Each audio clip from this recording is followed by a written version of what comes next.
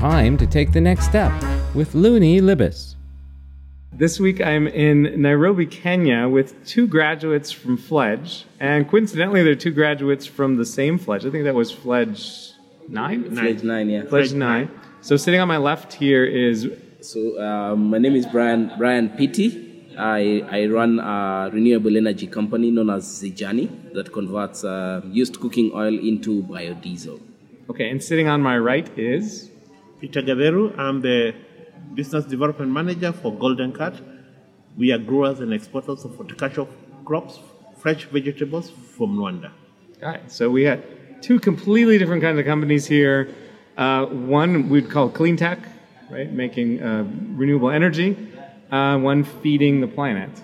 And what they have in common, besides being both at Fledge, is they both have companies that are about 3-4 years old now. Sure thing. Yeah. And how easy is that?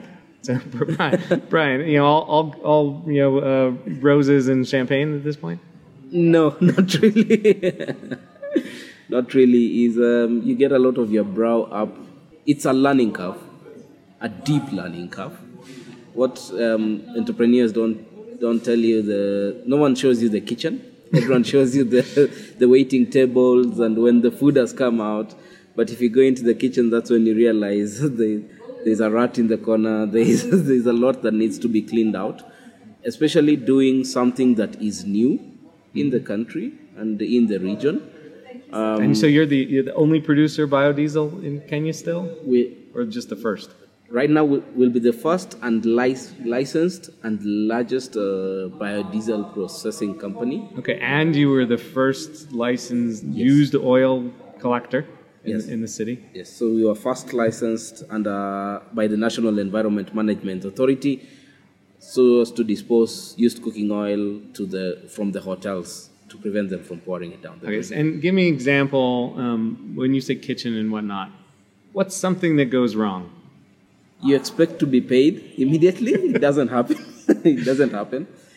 You are supposed to pay immediately, which at some point doesn't happen because most of the time you don't have the money to do that. Because nobody's paid you. No one has paid you yet. You eat last because after your employees and everyone else, you have to take care of them first before it comes to you. So at some point you find even pitching to investors, they take your face value first because they look you've tried to get to meet them and they look at you. Which car did you drive in? And there's a lot of appearance that people have. Yeah, and I said you had to look funded. That was one of my lessons. Yeah, you have to look funded. You have to look like you're just going into the IPO next day. But the reality on ground is that at times it can be tough. And there's always unknown unknowns, yes, right? So yes. One thing you told me this morning when you came in was you have a little bit of inventory of cooking oil at the moment. Yeah. Because there was a standard that we didn't know about for the biodiesel. And when you get to that standard, you'll be able to grow your production by, sixfold? Yes. So at the moment you have a few tanks, a few dozen tanks, yes. A few thousand gallons, or how many liters of oil do you have lying around at the moment? Oh, right now about 24,000 liters. Okay, thanks. And Peter, you're all sunshine and champagne over in Rwanda? Yes, I'm laughing because, I'm glad that it was expected to happen that way, and it looks so rosy when you put it on paper. Yeah. But when you come on the field, practically you find things not what you are expected. Yeah. Meaning it takes a little longer than what you had projected. It's true. You make nice projections on paper, you try to follow them to the letter, but things don't move the way your expectations are. And in your case, we've had some setbacks, like the French beans got grown just like they should have. The sun shone correctly that season. Yeah. They got sorted and packaged, and everything looked great. They got brought to the airport to get sent to Europe. Yes. And then they were left on the tarmac until they got ruined. And the airline charges us ahead of time for that service. Sure. Those are the teething challenges we normally encounter.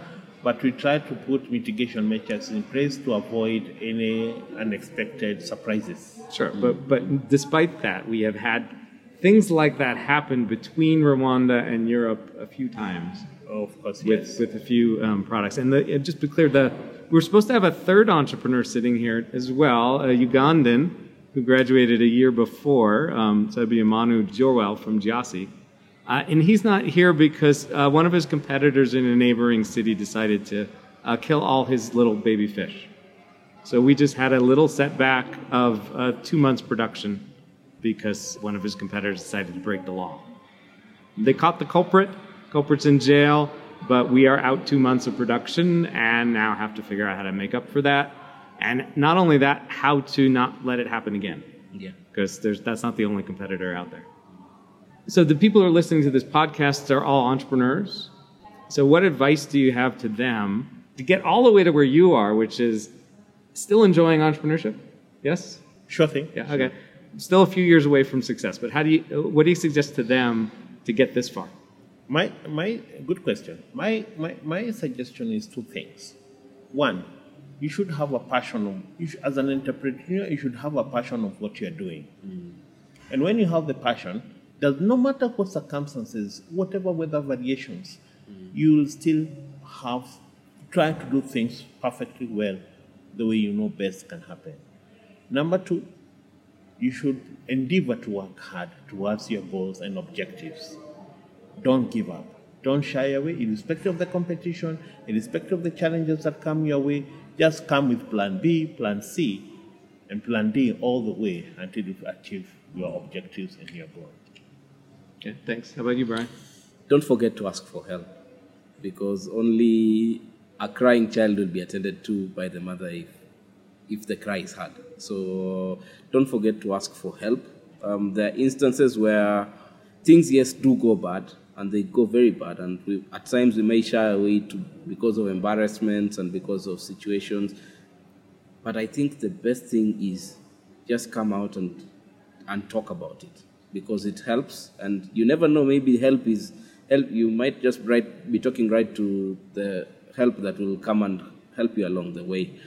And then... and so you applied to Fledge. You're the record holder at the moment, 4 times before we let you in. Yeah. Where else did you look for help? Well, I've looked for help in the government agencies. Okay. Government agencies. I've gone there for help a number of times. I was given an incubation contract, and then I was told after that to pay after that, and I was wondering why I was being asked to do so. So you also worked with IntelliCap, which is something of an investment bank. Yeah. So IntelliCap, we actually presented in SunCalp last year. Great. And right now we are working with also Kenya Climate Innovation Center. They've incubated us since January this year. Yeah, and we are working on a number of proof of concept funds that will really help us in. And you both applied to some business plan competitions as well? Yes. Yes? Yes, I applied in IntelliCap. That was about 2 years ago. And that's actually where I met you? Yeah, that's right, where we met. At SunCalp 2 years ago? Yeah, and I met 4 investors. Okay. And for those of you who don't know it, so SunCalp is the second largest gathering of impact entrepreneurs and investors in the world, second only to SOCAP, which is in San Francisco, is about 3 times bigger. And if you're in Latin America, then the one you're looking for is called FLEE. And SunCalp also runs in India and Jakarta. And I don't know of another one in Eastern Asia. Anything else you want to share with them? Okay. Think big, start small, start now. Yeah, sure thing. So I'm here in Nairobi. You'll hear from some of the people who are attending the Land Accelerator next week. And until then.